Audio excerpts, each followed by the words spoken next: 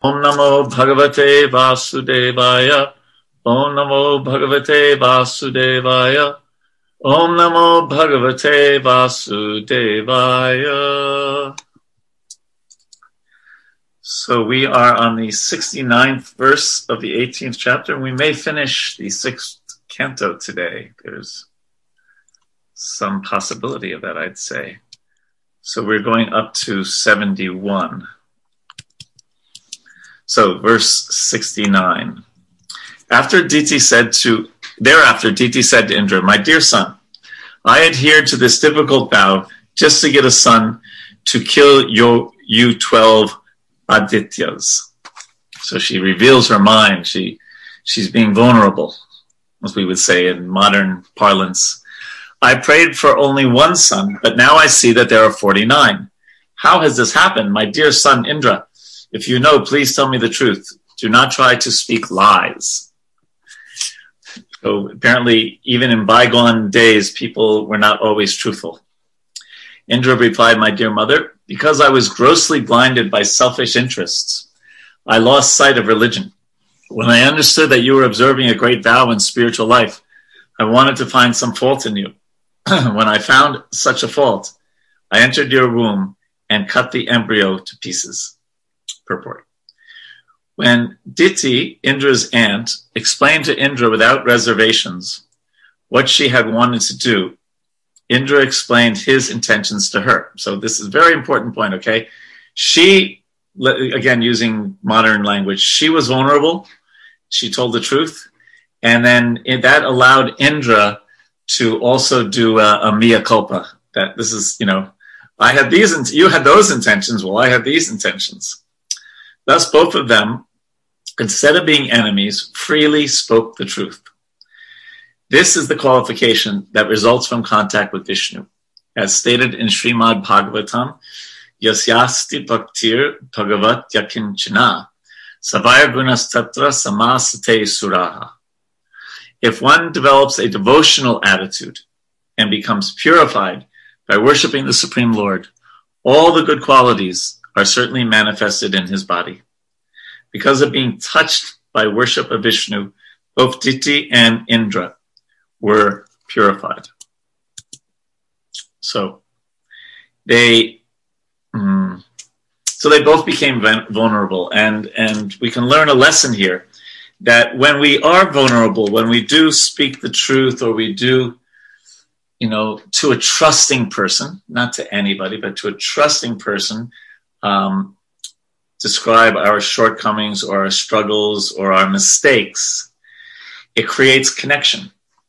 And that's exactly, that's what any, vulnerability guru would tell you today. And that's exactly what happened here with Diti and Indra.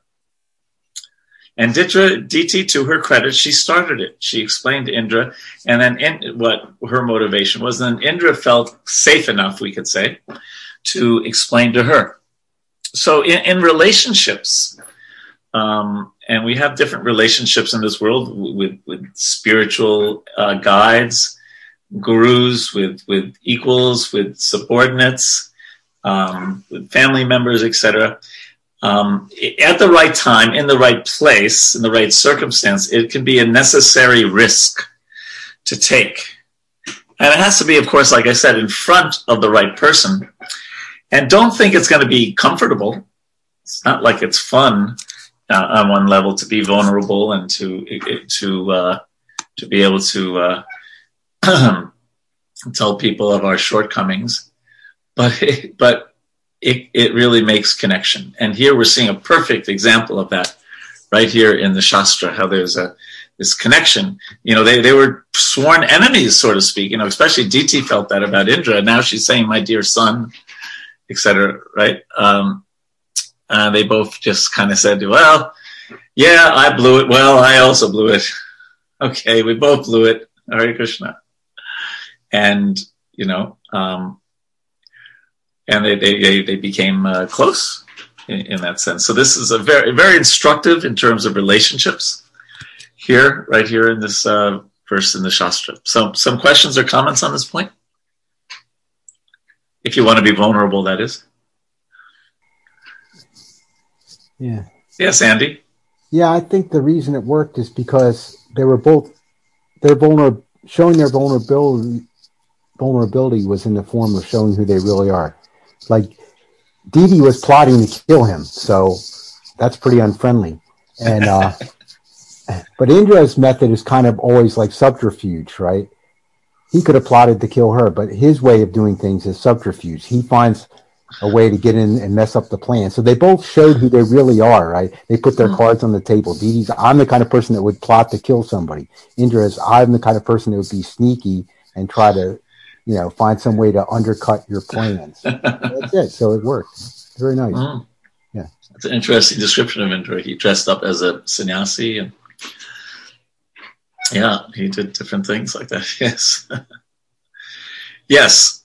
And for us, it's an interesting, I guess the right word is dilemma, because we are who we are, and we all know, if we have any self-honesty, we all know our personal shortcomings. And at the same time, we have that faith that, okay, before we get into faith, we have the philosophical understanding that ultimately I'm a pure person. And we have the faith that Lord Nityananda, Lord Srimati Radharani, our Guru Maharaj, etc., can purify even our hearts. So we have that kind of juxtaposition that, we don't want to dwell too much on how lousy we are, because that doesn't easily transfer into how wonderful, or it should. The lousiness of ourselves should transfer into the glory of God, as it were, right? And how he can do anything, including purify our hearts. So I don't think it's a contradiction. I don't even think it's a dilemma. It's kind of like, as we've spoken about before, the second verse of the Shikshashtakam, Nanu Ragaha.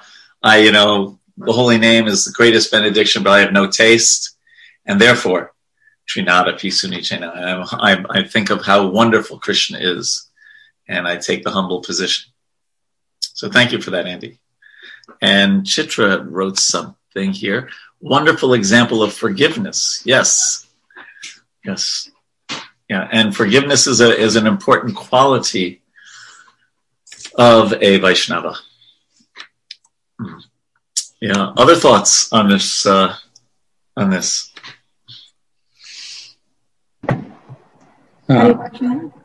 Yes, Mahamantra Prabhu, or wife. I couldn't tell who it was. Yes. Prabhu, what I feel is like this vulnerability part. Also coming honestly in front of the spiritual authorities about the recognized shortcomings and genuine desire to work on them. What I felt is like the mercy comes in abundant ways. When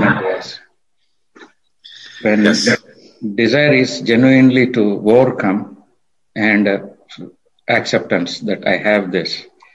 Very nice. Very nice. Yeah. Even though it can feel like open heart surgery when you're going through it. Yes. Without anesthesia. Yeah. Right. The ultimate thing is So that's very nicely said, and that's why I said it's not necessarily fun, but it really sweetens a relationship. Yes. It sweetens a relationship. Yeah. Mm-hmm. Thank you. Thank you. Did someone else want to say something? I thought when Mahamantra got on, there was another voice also. Yes, Prabhuji, this is Anand Rupa. I was trying to comment. Yes, sorry about that. No problem. Please. So, listening to you all, I was trying to relate. We just had Mahotsav, Nityananda Trayodashi Mahotsav, and I learned more about how much mercy we have if we hold tightly to the lotus feet of Lord Nityananda. And the whole thing, Srila Prabhupada, again and again, he tells, in some way, he's telling in all different purports, we need mercy of a pure soul. And so in order to be able to be at the purified state where we can offer our devotion, we can please Krishna, we can serve Krishna, it's not possible without the mercy of Vaishnavas and pure soul. And Lord Nityananda, who is expansion of Lord Krishna, actually not different from Lord Krishna. So much we heard and read about Nitai Pad Kamal. So that was something immediately came to my mind. And thank you. I would share. Thank you very much. Shall we carry on? So 72.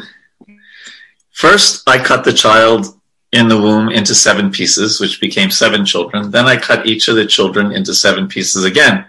By the grace of the Supreme Lord, however, none of them died. My dear mother, when I saw that all 49 sons were alive, I was certainly struck with wonder. I decided that this was a secondary result of your having regularly executed devotional service in worship of Lord Vishnu. Although those who are interested only in worshiping the Supreme Personality of Godhead do not desire anything material from the Lord and do not even want liberation, Lord Krishna fulfills their desire. The ultimate goal of all ambitions is to become a servant of the Supreme Personality of Godhead. If an intelligent man serves the most dear Lord who gives himself to his devotees, how can he desire material happiness, which is available even in hell? O my mother, O best of all women, I am a fool. Kindly excuse me for whatever offenses I have committed. Your 49 sons have been born unhurt because of your devotional service. As an enemy, I cut them to pieces, but because of your great devotional service, they did not die. Sri Sukadeva Goswami continued, Diti was extremely satisfied by Indra's good behavior. Then Indra offered his respects to his aunt with profuse obeisances, and with her permission, he went away to the heavenly planets with his brothers, the Maruts. My dear King Parikshit, I have replied as far as possible to the questions you have asked me, especially in regard to this pure, auspicious narration about the Maruts. Now you may inquire further, and I shall explain more. Thus end the Bhaktivedanta purports, the 6th canto, 18th chapter of the Srimad Bhagavatam, entitled Diti Vows to Kill King Indra. So chapter 19, performing the Pungsravana ritualistic ceremony. And Parikshit Maharaj begins with a question. My dear Lord, you have already spoken about the Pungsravana vow. Now I want to hear about it in detail, for I understand that by observing this vow, one can please the Supreme Lord Vishnu. So, Maharaj, he's saying, okay, I know the purpose of the vow. That's to worship Vishnu and to please him. Yet it's also clear from the previous chapter that one might attain results other than the Lord's pleasure when one successfully completes this vow. So he wants to know more about it. And we're going up to verse number 4. Sukadeva Goswami said, on the first day of the bright fortnight of the month of Agrahayana, which is November, December, following the instructions of her husband, a woman should begin this regulative devotional service with a vow of penance, for it can fulfill all one's desires. Before beginning the worship of Lord Vishnu, the woman should hear the story of how the Maruts were born. Under the instructions of qualified brahmanas, in the morning she should wash her teeth, bathe, and dress herself with white cloth and ornaments. And before taking breakfast, she should worship Lord Vishnu and Lakshmi.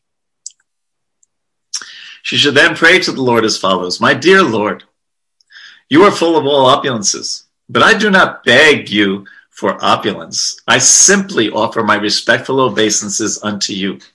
You are the husband and master of Lakshmi Devi, the goddess of fortune, who has all opulences. Therefore, you are the master of all mystic yoga.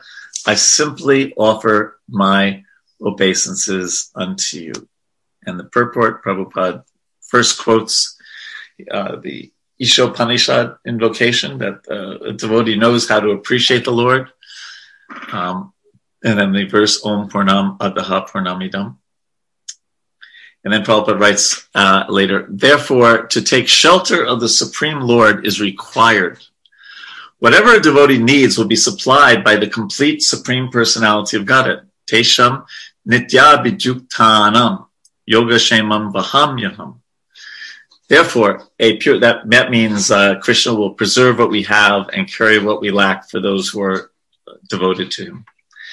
Therefore, a pure devotee will not ask anything from the Lord. He simply offers the Lord his respectful obeisances, and the Lord is prepared to accept whatever the devotee can secure to worship him, even patram pushpam phalam toyam, a leaf, flower, fruit, or water.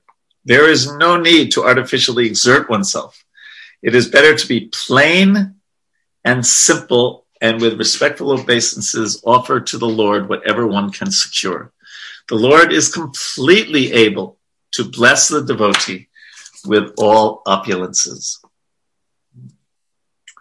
So, as I was reading that purport, I was thinking about, it's kind of connected to verse 71. We were talking about being vulnerable and being honest with other people. And here we're hearing about having an honest relationship with the Lord. We tell the Lord, I know I'm not there yet, but I really want to purely serve you. And Krishna can supply whatever we need. So we live simply and we serve to the best of our capacity. We may even try to do big things for Krishna, big things for ISKCON, big things for Prabhupada's mission, but our mood is a humble servant. And that mood of being a humble servant is, it's really important. It reminds me, many years ago, I was in Puri, and I went to see Bhakti Pramod Puri Maharaj. He was about 101, I think then, 99. Yeah, he was very elderly. And it was amazing how we could just pretty much, the servant said, "Oh yes, please come see Maharaj." I was like, what? I thought, this is much more important than getting a vaccine, and it's like impossible to get a vaccine, but immediately I could go see this great soul. So he was very, very old, and he was on an oxygen machine, if I remember, and he just very difficultly went like this. He just, and who am I? I'm just some young whippersnapper of a devotee, and he's this exalted elderly Vaishnava, but he had that simple thing that from his point of view, a devotee has walked in the room and I have to offer him my respects.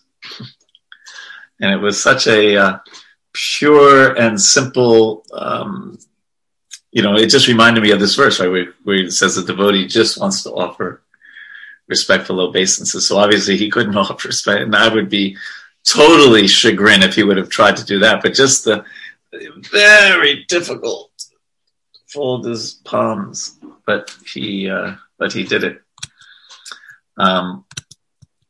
So this is a challenge, especially for us living in the Western world. It doesn't matter these days. It doesn't matter Western, Eastern, big city. It's not like Delhi is much more pious than London or Washington, D.C. these days, but being city dwellers and living the complicated lives that we live, right, where we have to, whatever it is, we have to get oil changes, and we have to, pay taxes, and we have to, pay the electric bill, and we have to, take the kids to this thing and do that, and all the myriad of things that we have to do just living in this world, and sometimes deal with people who may not have the best intentions all the time, and getting spam phone calls and emails from a long lost prince in Nigeria, or whatever, right? All the different things, and to remain simple-hearted does not mean simpleton. Right? But to try to have, especially in our relationship with Krishna and Krishna's devotees, that kind of simple, pure-hearted approach, even if we have to deal very, like Prabhupada said, we can be like a lion on the chase and a lamb at home. So we may have to be a lion sometimes when we're, the insurance company doesn't want to pay for or wants to, boost up our premium for an accident that it was not our fault or something, and we may have to be a little lion-like and and how to deal with that, or at least smart. It doesn't mean we have to yell at people, but at least smart. But with devotees, we try to let go of that calculatedness, if there's such a word, and deal more open-heartedly. Again, harping back a bit to the Diti and Indra relationship. So this Prabhupada used to like to quote Mahatma Gandhi, who was fond of saying simple living and high thinking. Right. So some thoughts on this point from this purport? I've really been thinking a lot about how not to find fault, how important it is not to find fault with the devotees. Of course, there's the famous story of Pundarika Vidyanidhi, who he saw them offering a cloth to Lord Jagannath that hadn't been washed. It was a cloth that was still starched, and it hadn't been washed, and he got upset, when he made a fuss, and it's in the Chaitanya Charitamrita. And that night he had a dream, and Jagannath and Balaram came to him and started slapping him. And when he woke up the next morning, his face was all red and puffy, but he had a big smile. So that story just really hit me, and it made me think, let's just not find fault with the devotees. Yeah. I don't want to sit around finding fault with the devotees. And and I don't want to be slapped around by Jagannath. Well, I wouldn't mind that, but yeah. But that might be okay. I have a big smile, but anyway, it's just I really took the point of don't find fault with the devotees, because we can really get ourselves in trouble. Well, Henry, let me ask you a question. And you had so much association for several years with Jamuna Devi. Was she a fault finder? Did she go around saying, "Oh, this person stinks," and that person? Never, right? No, never. Yeah, advanced devotees protect their bhakti lata very carefully in terms of offending Vaishnavas. Yeah, and even we should try. Even though I said lion on a chase, there is something called jana aparad, which means just offending average people, sort of so-called, because everyone's spiritual. And we don't go out of our way to do that. We may sometimes have to, if we're dealing with the insurance company, we may have to use our intelligence to how to, keep our premium the way it was. But we, as a general rule, we don't want to accept anyone. Dira adira jana priya. That the 6 Goswamis were priya, were dear to the cultured and the ruffians alike. Thank you for that, Henry. Other thoughts on this? Okay. Well, then we are going, we're only going up to the next verse. Very good. Next verse is 5. O my Lord, because you are endowed with causeless mercy, all opulences, all prowess, and all glories, strength, and transcendental qualities, you are the Supreme Personality of Godhead, the Master of everyone. So this is the prayer, right? And in the purport, Prabhupada writes, let's see. The Supreme Personality of Godhead is endowed with all 6 opulences in full. And moreover, he is extremely kind to his devotees. So isn't that nice? So he has all these opulences, right? We talk about all wealth, all beauty, all knowledge, all renunciation, etc. But here, Prabhupada says, and moreover, he's extremely kind to his devotees. Although he is full in himself, he nonetheless wants all the living entities to surrender unto him so that they may engage in his service. So that's what Krishna wants us to do. And then Prabhupada talks about this. He's talking about Arjuna becoming an instrument in the battle of Kurukshetra. And at the end, he says, considering all these points, the most important aspect of the Supreme Lord's self-sufficiency is that he depends on his devotees. Now, you could read that 10 times and you say, wait, isn't that contradictory? The greatest aspect of his self-sufficiency is depending on someone else? Huh? So just consider this for a second in your mind, in your heart. The most important aspect of the Supreme Lord's self-sufficiency sufficiency is that he depends on his devotees. And then Prabhupada kind of explains it. This is called his causeless mercy. The devotee who has perceived the causeless mercy of the Supreme Personality of Godhead by realization can understand the master and the servant. So what an advanced understanding of God. Krishna can do anything, but he relishes the service of the devotee. You know, if we cook a nice prep, Krishna doesn't need our puri and sabjis or our pizza, or even our chapan bhog, 56 different offerings. But he loves it when it's offered with bhakti. He loves it when it's offered with devotion. Oh, so let's it's such a beautiful purport, actually. Let's read a little bit more. Thus he becomes satisfied. Although he is full in himself, he nonetheless becomes pleased with his devotees, offer him a leaf, a flower, fruit, or water in devotion. Sometimes the Lord, as a child of Mother Yashoda, requests his devotee for some food, as if he were very hungry. Sometimes he tells his devotee in a dream that his temple and his garden are now very old and he cannot enjoy them very nicely. Thus he requests the devotee to repair them. Sometimes he is buried in the earth and as if unable to come out, this is the deity himself, as if unable to come out himself, he requests the devotee to rescue him.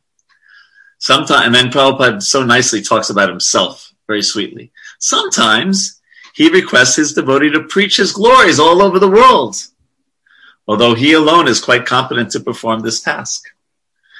Even though the Supreme Personality of Godhead is endowed with all the possessions and is self-sufficient, he depends on his devotees. I love that little autobiographical sentence there. So it's a very, very sweet purport because it is unveiling the very sweetness of Krishna's relationship with the devotee. He can do everything himself, yet he relishes the service of the devotee. I'm trying to think of analogies in this world of that.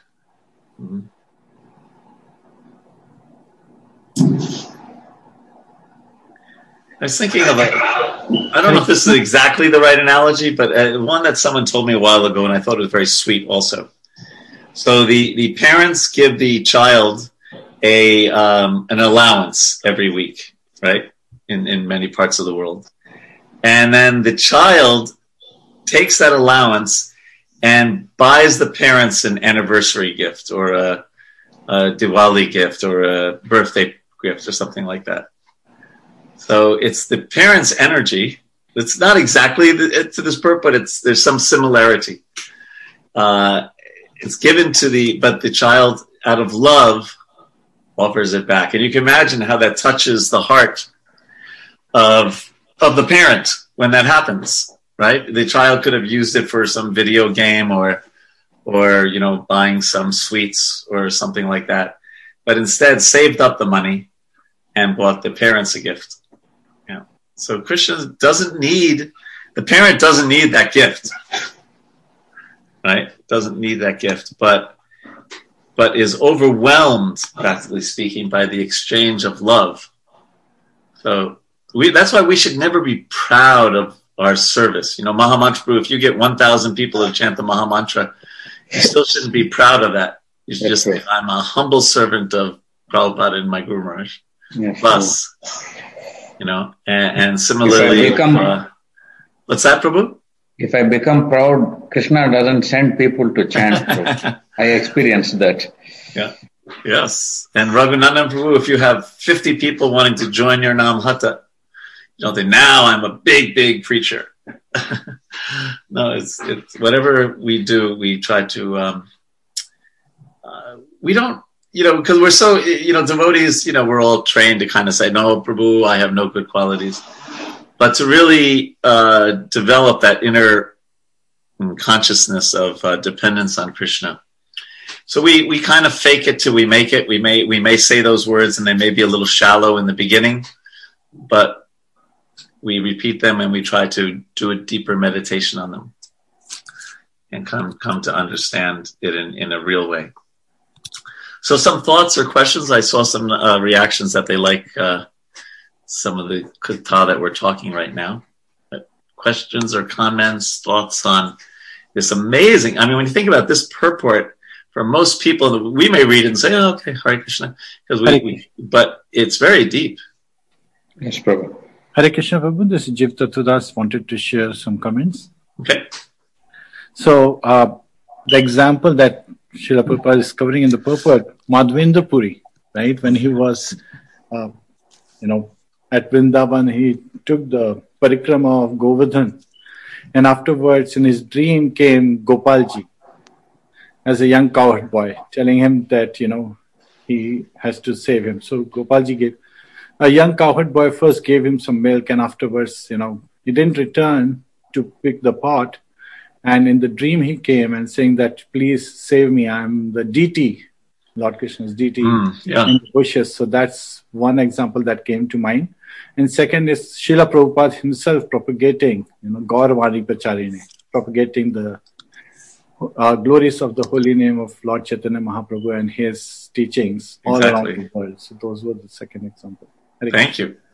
Other thoughts, questions, comments? Yes, Prabhu. Yes, Mama. Prabhu, the child offering, with love and devotion, the example you gave, it's very nice.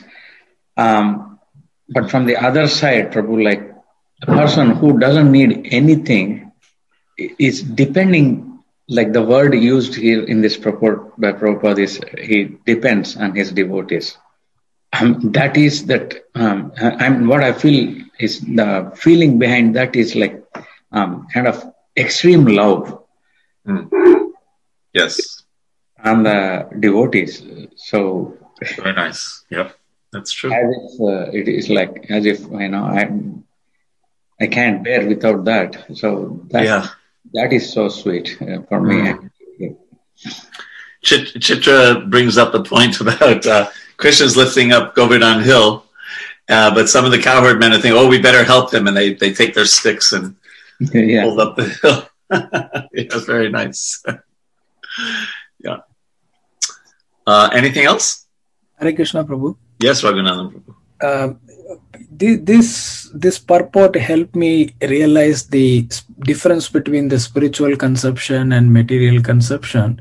In the spiritual conception, even though the Supreme Lord and his empowered devotees can do everything by themselves, they depend on others. But in the case of the material conception, actually, I do not have that much of qualification or capability, but I think that I can get it done by myself. Yes, exactly. Yeah. Yes. Yeah. Very nice. Okay, should we care? Anything else? But it's these pastimes where Krishna reveals his reciprocation with his devotees is very, very nice, and Prabhupada is bringing out so wonderfully in this purport. So we're just going to the next verse, verse number 6. And it says, after profusely offering obeisances unto Lord Vishnu, the devotee should offer respectful obeisances unto Mother Lakshmi, the goddess of fortune, and pray as follows. O wife of Lord Vishnu, O internal energy of Lord Vishnu, you are as good as Lord Vishnu himself, for you have all of his qualities and opulences. O goddess of fortune, please be kind to me. O mother of the entire world, I offer my respectful obeisances unto you. And in the purport, Prabhupada talks a little tattva here, knowledge. The word Maya means Shakti. Lord Vishnu, the Supreme, cannot exhibit his power everywhere without his principal energy. It is said, Shakti, Shaktiman, Abheda. The power and the powerful identical. Now we have to understand that, right? Because it's, so that is explained. Therefore, Mother Lakshmi, the goddess of fortune, is the constant companion of Lord Vishnu. They remain together constantly. One cannot keep Lakshmi in one's home without Lord Vishnu. To think that one can do so is very dangerous. To keep Lakshmi, or the riches of the Lord, without the service of the Lord is always dangerous, for then Lakshmi becomes the illusory energy. With Lord Vishnu, however, Lakshmi is the spiritual energy. So isn't this, Lakshmi translates in modern words, which, rupees and dollars and things like that. Or I think Rupesh is in Mexico, so pesos or pounds, and for the devotees here who are from London. But and so most people don't make the connection between Lakshmi and Narayan, right? Between opulence and the source of all opulence. And that Lakshmi is always serving Lord Narayan. Radharani, the ultimate Lakshmi, is always serving Krishna. And so a lot of us in this world, we want Lakshmi without Narayan, right? And so we look out in this world and we don't see the connection, and therefore we think everything is meant for our pleasure. There's one statement I heard. It's called I don't know if you ever heard of this before. It's called the lusty boy philosophy. And that is the young man sees a very attractive young woman, and in his mind he thinks, oh, she must not have a boyfriend or a husband, right? Because if she doesn't have a boyfriend or a husband, then he can try to approach her and try to enjoy with her, right? So similarly, we look at this world and we look at the opulences of the world and we don't make the connection to Krishna. And therefore, if I don't do that, then I can think that everything is meant for my enjoyment. So again, a very intimate understanding of God. Because someone could read this and say, God has a wife? What? Right? You can imagine in a Judeo-Christian Islamic mindset, and you read this verse, they go, this purple, huh? Lakshmi Devi is the wife of Lord, and of course for us, we don't think twice. Yeah, of course. What's the problem? You have Sitaram, you have Lakshmi Narayan, you have, right? You have Radha Krishna, etc. We don't, because we are so schooled in the personal conception of God. but sometimes I like to read the Bhagavatam and try to imagine what a person who's not familiar with it would think when they read it.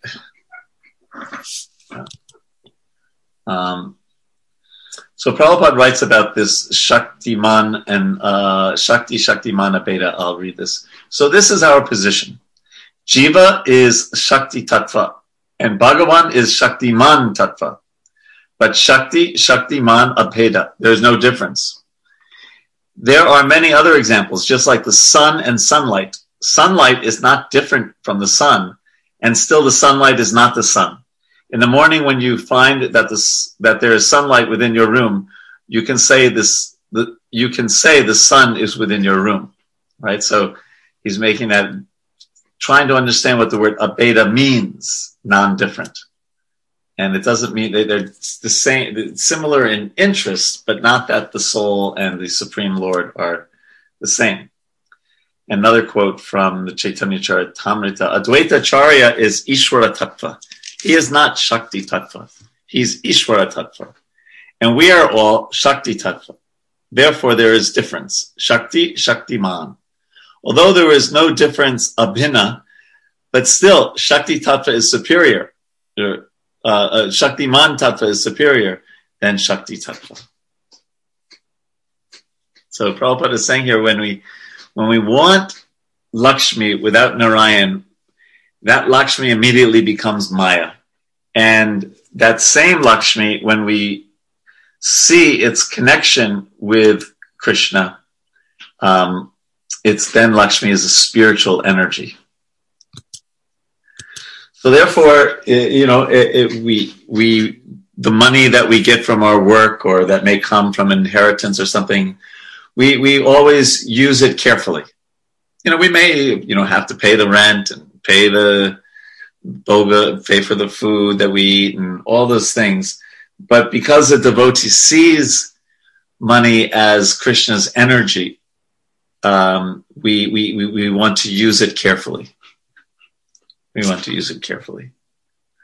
And know that we have to be careful about Lakshmi because it can really bewilder people, right?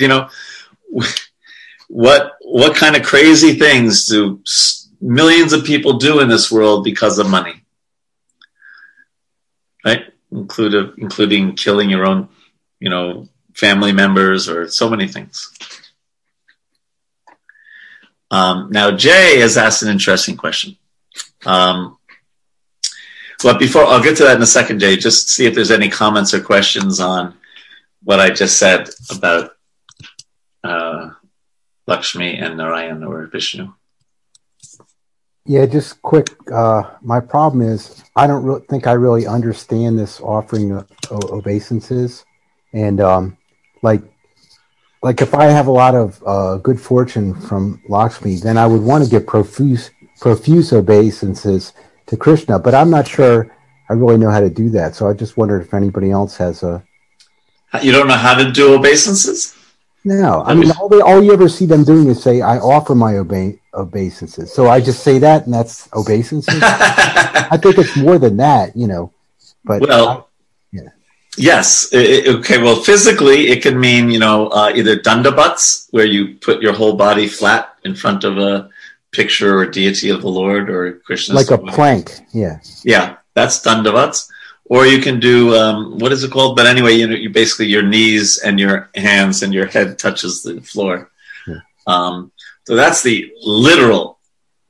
But the, I don't know, symbolic wouldn't be right word, but the deeper meaning is Sharanagati. It's offering our heart and our life and our intelligence and our mind and our words and our actions and our money, in whatever different ways that is.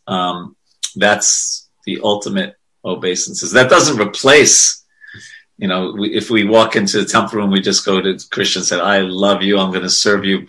Krishna said, okay, well, also pay obeisances. Okay. There was that song by Boy George, Bow Down, Mister. Hare Krishna, Hare Rama, Hare Krishna. So, yeah, it's a little bit like that. And Chitra writes that I think obeisance should be offered from the heart. Yes. It shouldn't be, because it could be also kind of niyamagraha. It can be really ritualistic. You just walk in the temple and mindly say, Namo Vishnu, Namo Vishnu, okay, Hare Krishna. So I find that I because I'm really being careful about COVID. My wife goes to the temples often, but I don't go at all. But the one or two times I have been going, I find my obeisances are a little more heartfelt because it's been a while since I've been doing it regularly, like that. Is that all right, Andy? Yeah, that helps a lot. Okay. I think it's going to be tough for me, but now I know what the direction is. Yeah. Okay, there you go. Okay, Prabhupada mentioned we should worship Radha and Krishna as Lakshmi Narayan. Could you elaborate on what he means in this rule? He basically, meaning that in our stage of bhakti, we can't, we should offer the Lord, we should worship the Lord Lakshmi Narayan. What that means is with great respect, with awe and reverence, and with opulence. So, meaning, we're not Sanatan Goswami who, he's a renunciate and he's having this, he's offering the Lord one chapati, and the Lord said, could you give me some salt at least? And he said, first you're going to want salt, then you're going to want so many other things. Just be satisfied with the chapati. That rag, that intense rag mood, or of a super advanced devotee who can talk to Krishna like that. In our state, no, it should be proper awe and reverence, and understand I'm dealing with the Supreme Lord Krishna here, and to be very careful about committing offenses. So therefore we worship in the mood of awe and reverence rather than in the mood of rag marg. Now, a very advanced devotee may externally, we studied this in Nectar of Devotion, like a different lifetime, it seems. He may externally be making worshiping the Lord in awe and reverence and opulence, like Lakshmi Narayan. Yet internally, maybe actually practicing very advanced stages of rag, but he won't show that, he or she won't display that externally. Prabhupada says in Nectar of Devotion that he'll continue to act like a neophyte. So that's part. But I remember going to a Lakshmi Narayan temple in Jaipur. I think it was in Jaipur. Yeah. And, it was such a mood of awe and reverence. They were very big deities and they were up on this and it's just, just kind of like this. And I really got the feeling of what awe and reverence is. Prabhupada, by giving us Radha and Krishna, even though we said we worship in the mood of Lakshmi Narayan, still they're Radha and Krishna. You can't deny that. And there's a sweetness there, and a Madhurya-ness rather than just an Aishwarya-ness. Aishwarya meaning opulence, and Madhurya meaning sweetness. So that was Prabhupada's point there, that he wanted us to be, we're Vaidhi sadhana bhaktas and bhaktins, and we should have the proper mood of reverence and opulence in the service. And that means, being on time, all the different rules that should be there. And that we're not on the rag marg yet. Is that all right, Jay? Yeah, that's really helpful. Thank you. Just for the other people on the call, I just looked up what awe and reverence really means. And awe means mixed with fear and wonder. And reverence means deep respect. So, yeah, I think that really ties in. And that is what Lakshmi Narayan worship is. Mm-hmm. Okay, so we can move on. Now we're going up to 13. My dear Lord, my Lord Vishnu, full of six opulences, you are the best of all enjoyers and the most powerful. O husband of Mother Lakshmi, I offer my respectful obeisances unto you, who are accompanied by many associates, such as Vishvaksena. I offer all the paraphernalia for worshiping you. One should chant this mantra, and then actually, this is 2 verses, so that's the end of that verse. Now it says, one should chant this mantra every day with great attention, while worshiping Lord Vishnu with all paraphernalia, such as water for washing his feet, hands and mouth, and water for his bath. One should offer him various presentations for his worship, such as garments, a sacred thread, ornaments, scents, flowers, incense, and lamps. Sukadeva Goswami continued, after worshiping the Lord with all the paraphernalia mentioned above, one should chant the following mantra while offering 12 oblations of ghee on the sacred fire. Om Namo Bhagavate Mahapurushaya Mahavibhuti Pataye Swaha. If one desires all opulence, his duty is to daily worship Lord Vishnu with his wife Lakshmi.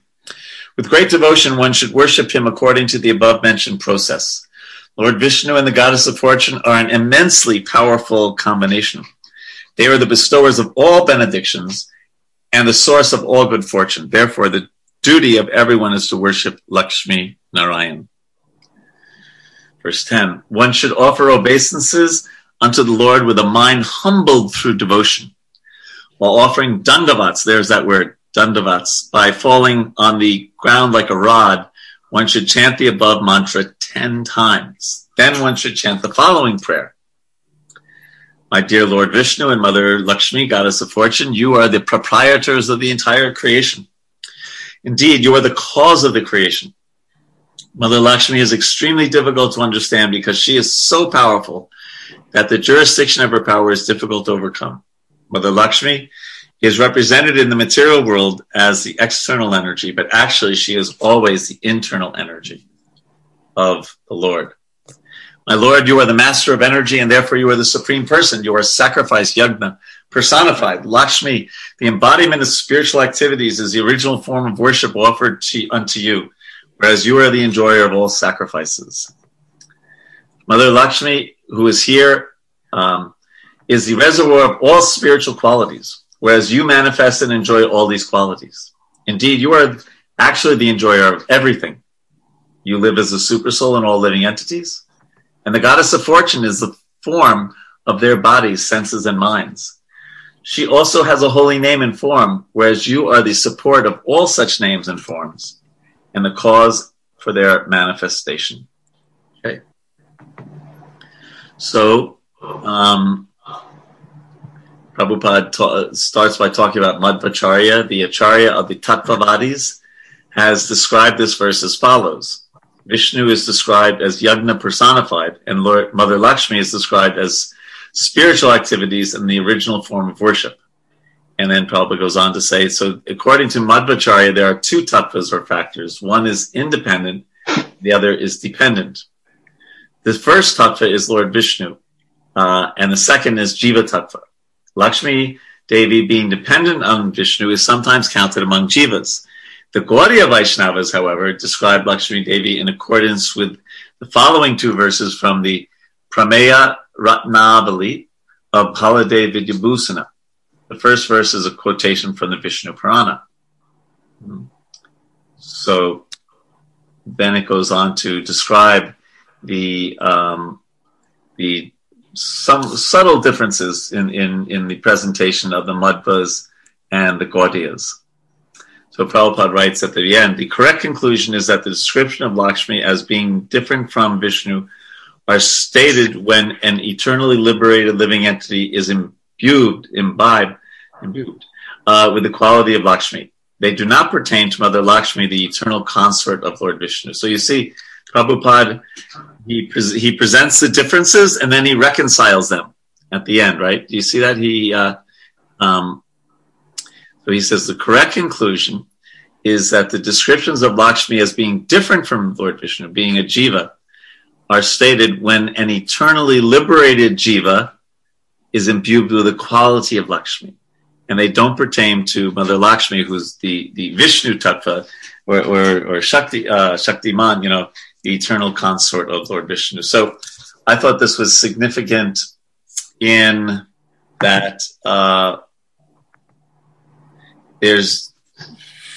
let me just read. So Prabhupada says in the Mayapur, so in a lecture he gave, so we have to go through like that. As Chaitanya Charitamrita is explaining, we have to follow this principle.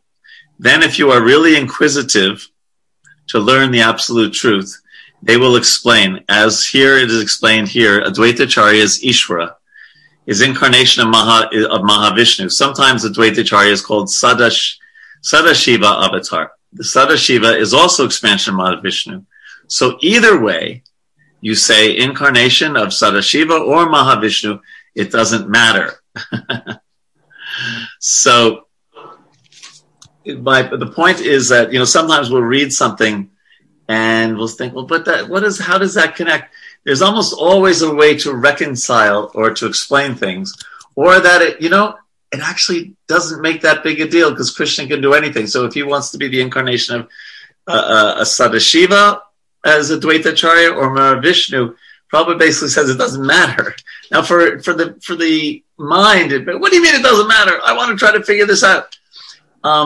But sometimes we just say, the spiritual reality is so vast and so far beyond our small mind that there are different ways of seeing the same thing.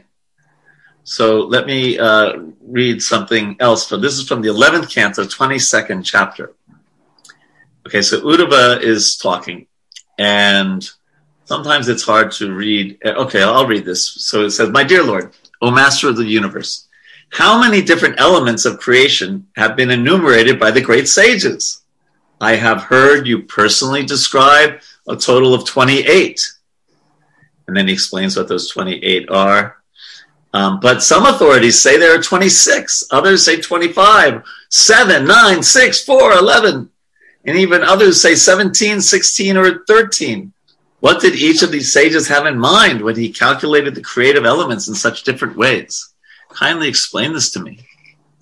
So Krishna's reply is, because all material elements are present everywhere, it is reasonable that different learned brahmanas have analyzed them in different ways. All such philosophers spoke under the shelter of my mystic potency, and thus they could say anything without contradicting the truth,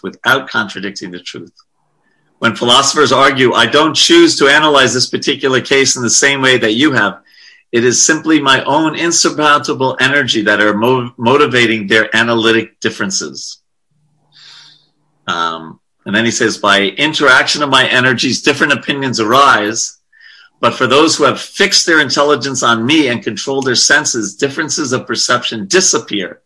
And consequently, the very cause of argument is removed. So there can be different opinions about things, and they can both be right. And sometimes we're thinking, we're scratching our head out. But in the spiritual realm, in the way the acharyas think is not necessarily the same the way we think. And it's so nice to see how Krishna said, they explain things in different ways, but all those different ways are bona fide. Now, we also know some things are not bona fide. We're not saying, yato mat tato pat, whatever way, it doesn't matter. But it's healthy to know, especially when, like, let's say just practical terms amongst devotees. Devotees have a different idea about something, right? We should only serve out Vedic prasadam, whatever Vedic is, but traditional prasadam, puri, sabji, halava, whatever, whether, I'm looking at Raghunandan and Prabhu and thinking of that South Indian preparations, dosa, coconut chutney, et cetera, et cetera. And others say, no, as long as it's vegetarian and proper, we attract more people with pizza and pasta and this, that. So is that either of them wrong? Not necessarily. But sometimes we can fight like anything. Prabhupada tells that story of the two people walking along the river, and one person says, you can cut things much better with a knife. And the other person said, you're crazy. You can cut things much better with a scissor. And they get into a heated argument about this. And they're so heated that one of the knife person pushes the scissor person into the river. And he can't swim, right? But with his last breath, he puts his hand above the water and goes like this. Scissor. Right? They want to win the argument. Scissor. Not. So I just found this to be very, maybe it's part of my service, but I found this to be very instructive here in this verse, in verse 13, and Prabhupada's purport. It's you can look at it both ways about Lakshmi Devi's situation. In another place, there's two different stories about Lord Varaha in the Bhagavatam, and then Prabhupada explains, it's because they happen in different kalpas. Some thoughts on this point? Yes, Mahamantra Prabhu. Prabhu, and we read the previous verse, like Vishnu Patni Mahamaya, same thoughts were going in my head, Prabhu. Like sometimes we hear Neela Devi as, principal deity of material energy, and Durga, and now we are hearing about Mother Lakshmi. So I was thinking, how do I reconcile? Maybe it's like they're all energies of the Lord. Yes. Yeah. I didn't get clarity either, Prabhu. So how do we? Yeah, they're all different ways of explaining. Yeah. Just like I don't know all the devotees on the call exactly where they're from, but you and Raghunandan Prabhu are from South, right? Yes, sir. And so you may have if you connected with the Sri Sampradaya previously, you'll understand sometimes it's described as 16 energies and, different, but there's no great contradiction. Remember, persons in the mode of passion, they generally try to see differences, right?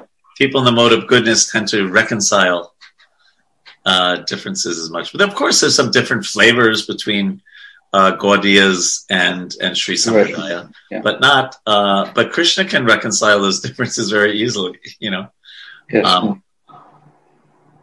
Like that. Gurudas Prabhu. You're on mute, right? Okay. Yes. Hare Krishna. So it's a fascinating listening. I'm listening to this discussion, and I'm thinking that so much of this is interpretation and reassurance that things are the same. But is there any connection to rasa bhasa? In other words, how devotees analyze, how Swarup Damodar Maharaj would analyze poets that would submit work before Lord Chaitanya, and Swarup Damodar would say, no, you can't submit this because this is actually right mixture of rasas. Mm-hmm. And so is that a different category than what we're discussing? Yes, it is. And I tried to say that, but obviously I didn't say it clearly enough.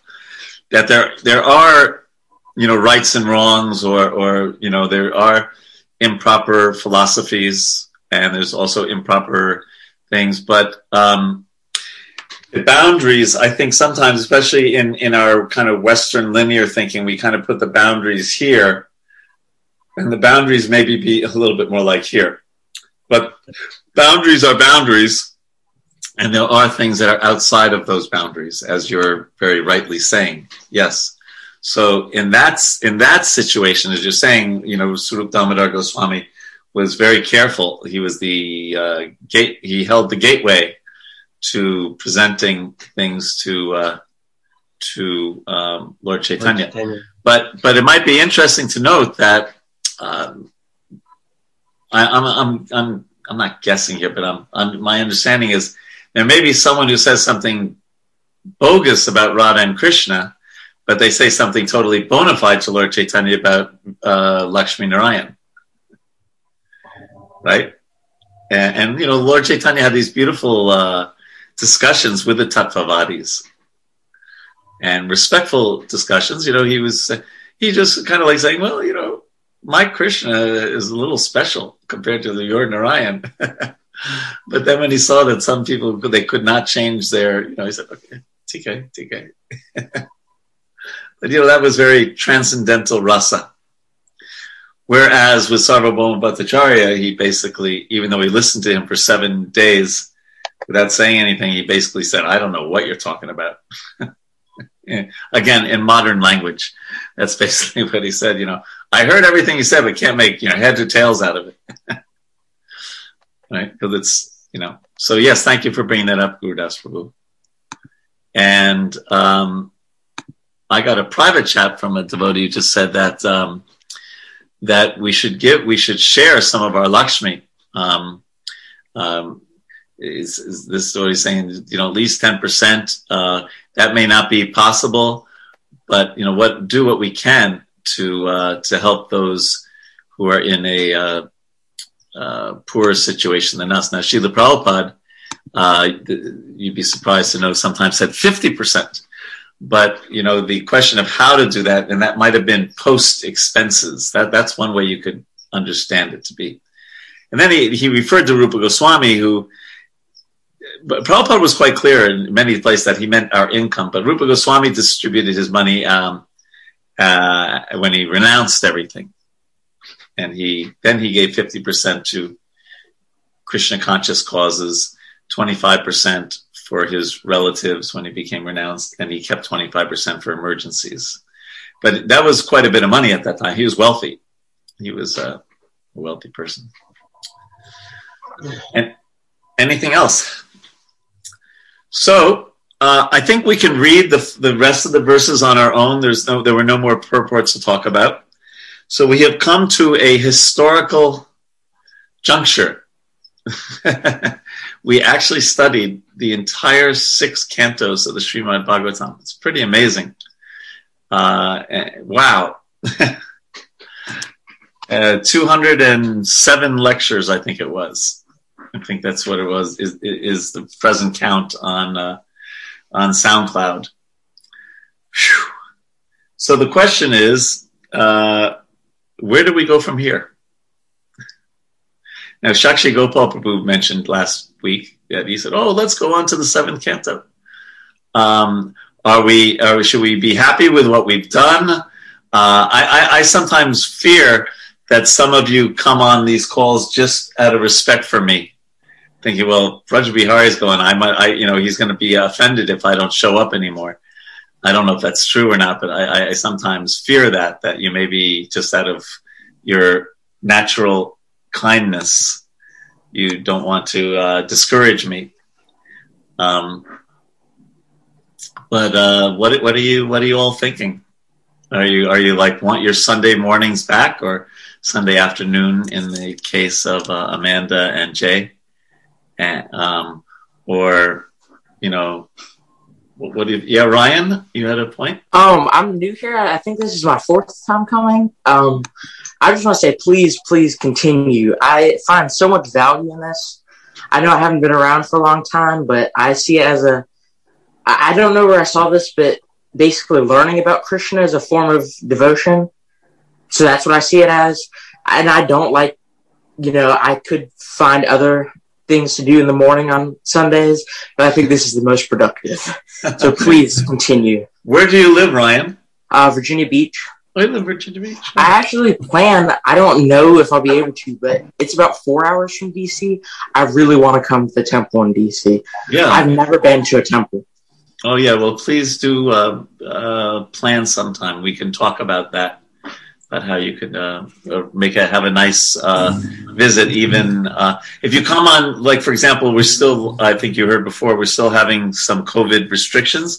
If you come on a really nice, warm, sunny day, we have 12 acres of land and cows and everything, and so you can have a very pleasant visit.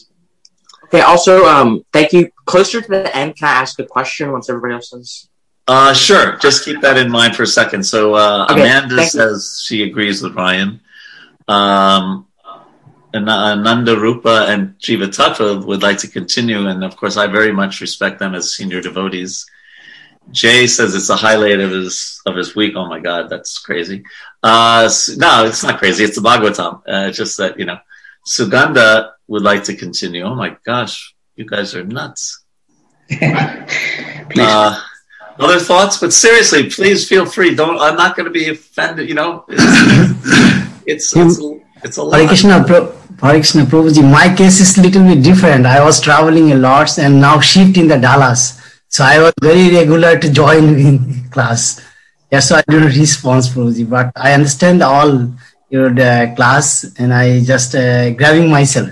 Achha. So you've been shifted from the shelter of Madan Mohan to the shelter of Radha Kalachandji. Yes, Prabhuji. Yes, we miss your association. All are under our Prabhupada shelter, Prabhuji. Anyone else like to comment? You don't have to. Yes, Prabhu. Please continue, Prabhu. It's the most valuable thing, actually. I missed some classes due to family emergencies, but now I'm all set right here. I would like to hear Henry say something. That's my wish. I wanted to continue for sure. Yeah, I've enjoyed this. This is a wonderful time. And being together with the devotees, I see the devotees that I used to seeing, and it's a wonderful sangha. I really wish you would continue. I want to be here every Sunday morning from now on. Please continue. Well, why does it have to be every Sunday? I mean, maybe we can make it more flexible so our guru doesn't feel like it's hanging over his head every Sunday. Maybe make it impromptu, like you send an email, go or no go this week. Well, the consistency actually helps. I'm not a guru, but consistently actually helps me. Yeah, I mean, we're going to get into the 7th canto, which is such a wonderful canto, and hear about Prahlad Maharaj and. Yeah. So Andy, for me, the consistency is easy. It's actually, my life is such that I have too much discretionary time. And that's a bad thing in one sense, because, when you have a lot of discretionary time, you always have to think, what should I do now? And I have 10 different things I could do. And you use a lot of your mental energy making choices.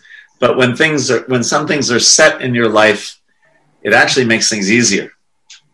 This has just been a little tough for me this past 5 weeks, because I'm taking this course in Oxford on Gaudiya Vaishnava history, and there's a lot of reading. But it's almost over. I only have 2 more classes. So, all right. Well, let's say this. We will continue. But anyone, please, you have full permission to not, I won't feel bad at all if you decide, well, listen, it's been a nice ride. And, I'm going to go, chant 64 rounds every Sunday instead, or whatever. But it is, just imagine what we've covered.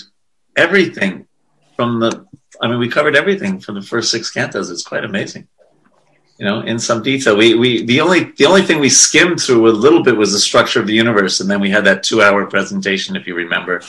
Yeah, the devotees from the Bhaktivedanta Institute to summarize it. But besides that, we read almost every verse, and my style. My style is to try to first respect Prabhupada and his purports, and then also try to bring in the modern application of things, and that's what I find can be helpful for us. So yeah. And so I hope that's okay. All right. Well, one thing. Go ahead, Henry. So could you say those statistics again of how many years we've been doing it and how many classes or something? Well, let me say, I had it open before. Yeah, here it is. We did have breaks, like when I went to India and things like that. Anyway, I think it's 206. Yeah. Henry. Around that. Yeah, 206, 207, 205, somewhere in that neighborhood. I brag. I have to have something to brag about, Yeah. Well, if you divide that by 52 weeks in the year, that's a long time.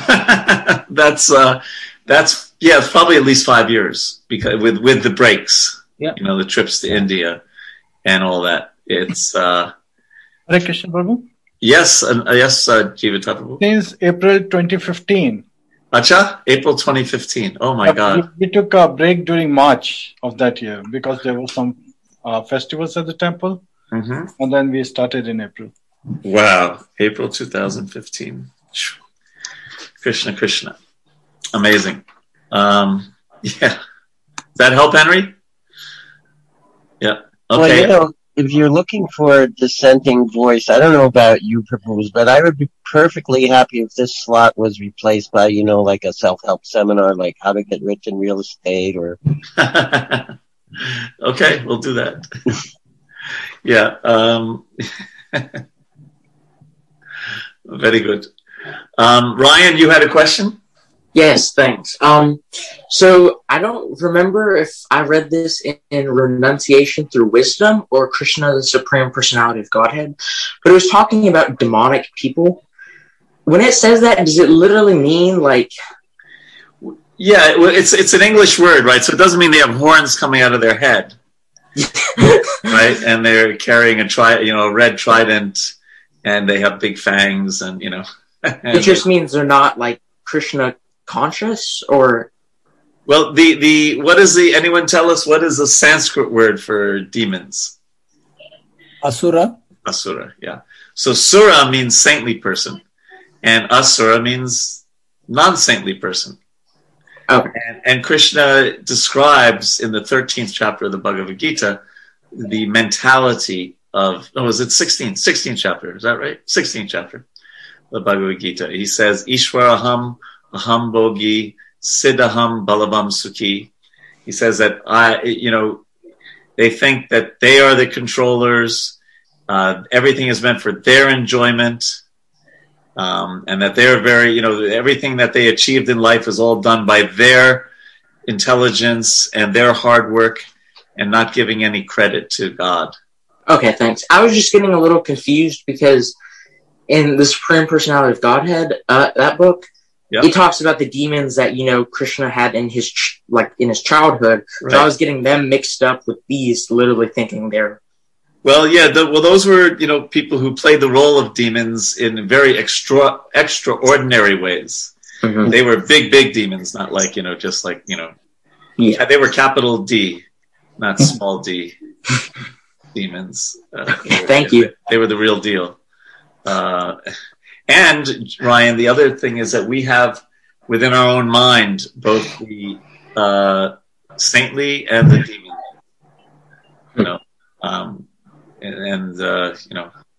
What's that? Is that a Native American saying that there's you have two wolves in your heart, and which one is going to win? One is the demon, one is the devotee, and which one is going to win? And the answer is the one that you feed. Right. Thank you so much. Yeah, sure. So I will. If anyone, I don't know. Most of you probably have my email address. If you let me know, you should. Of course, you all do because you get the emails.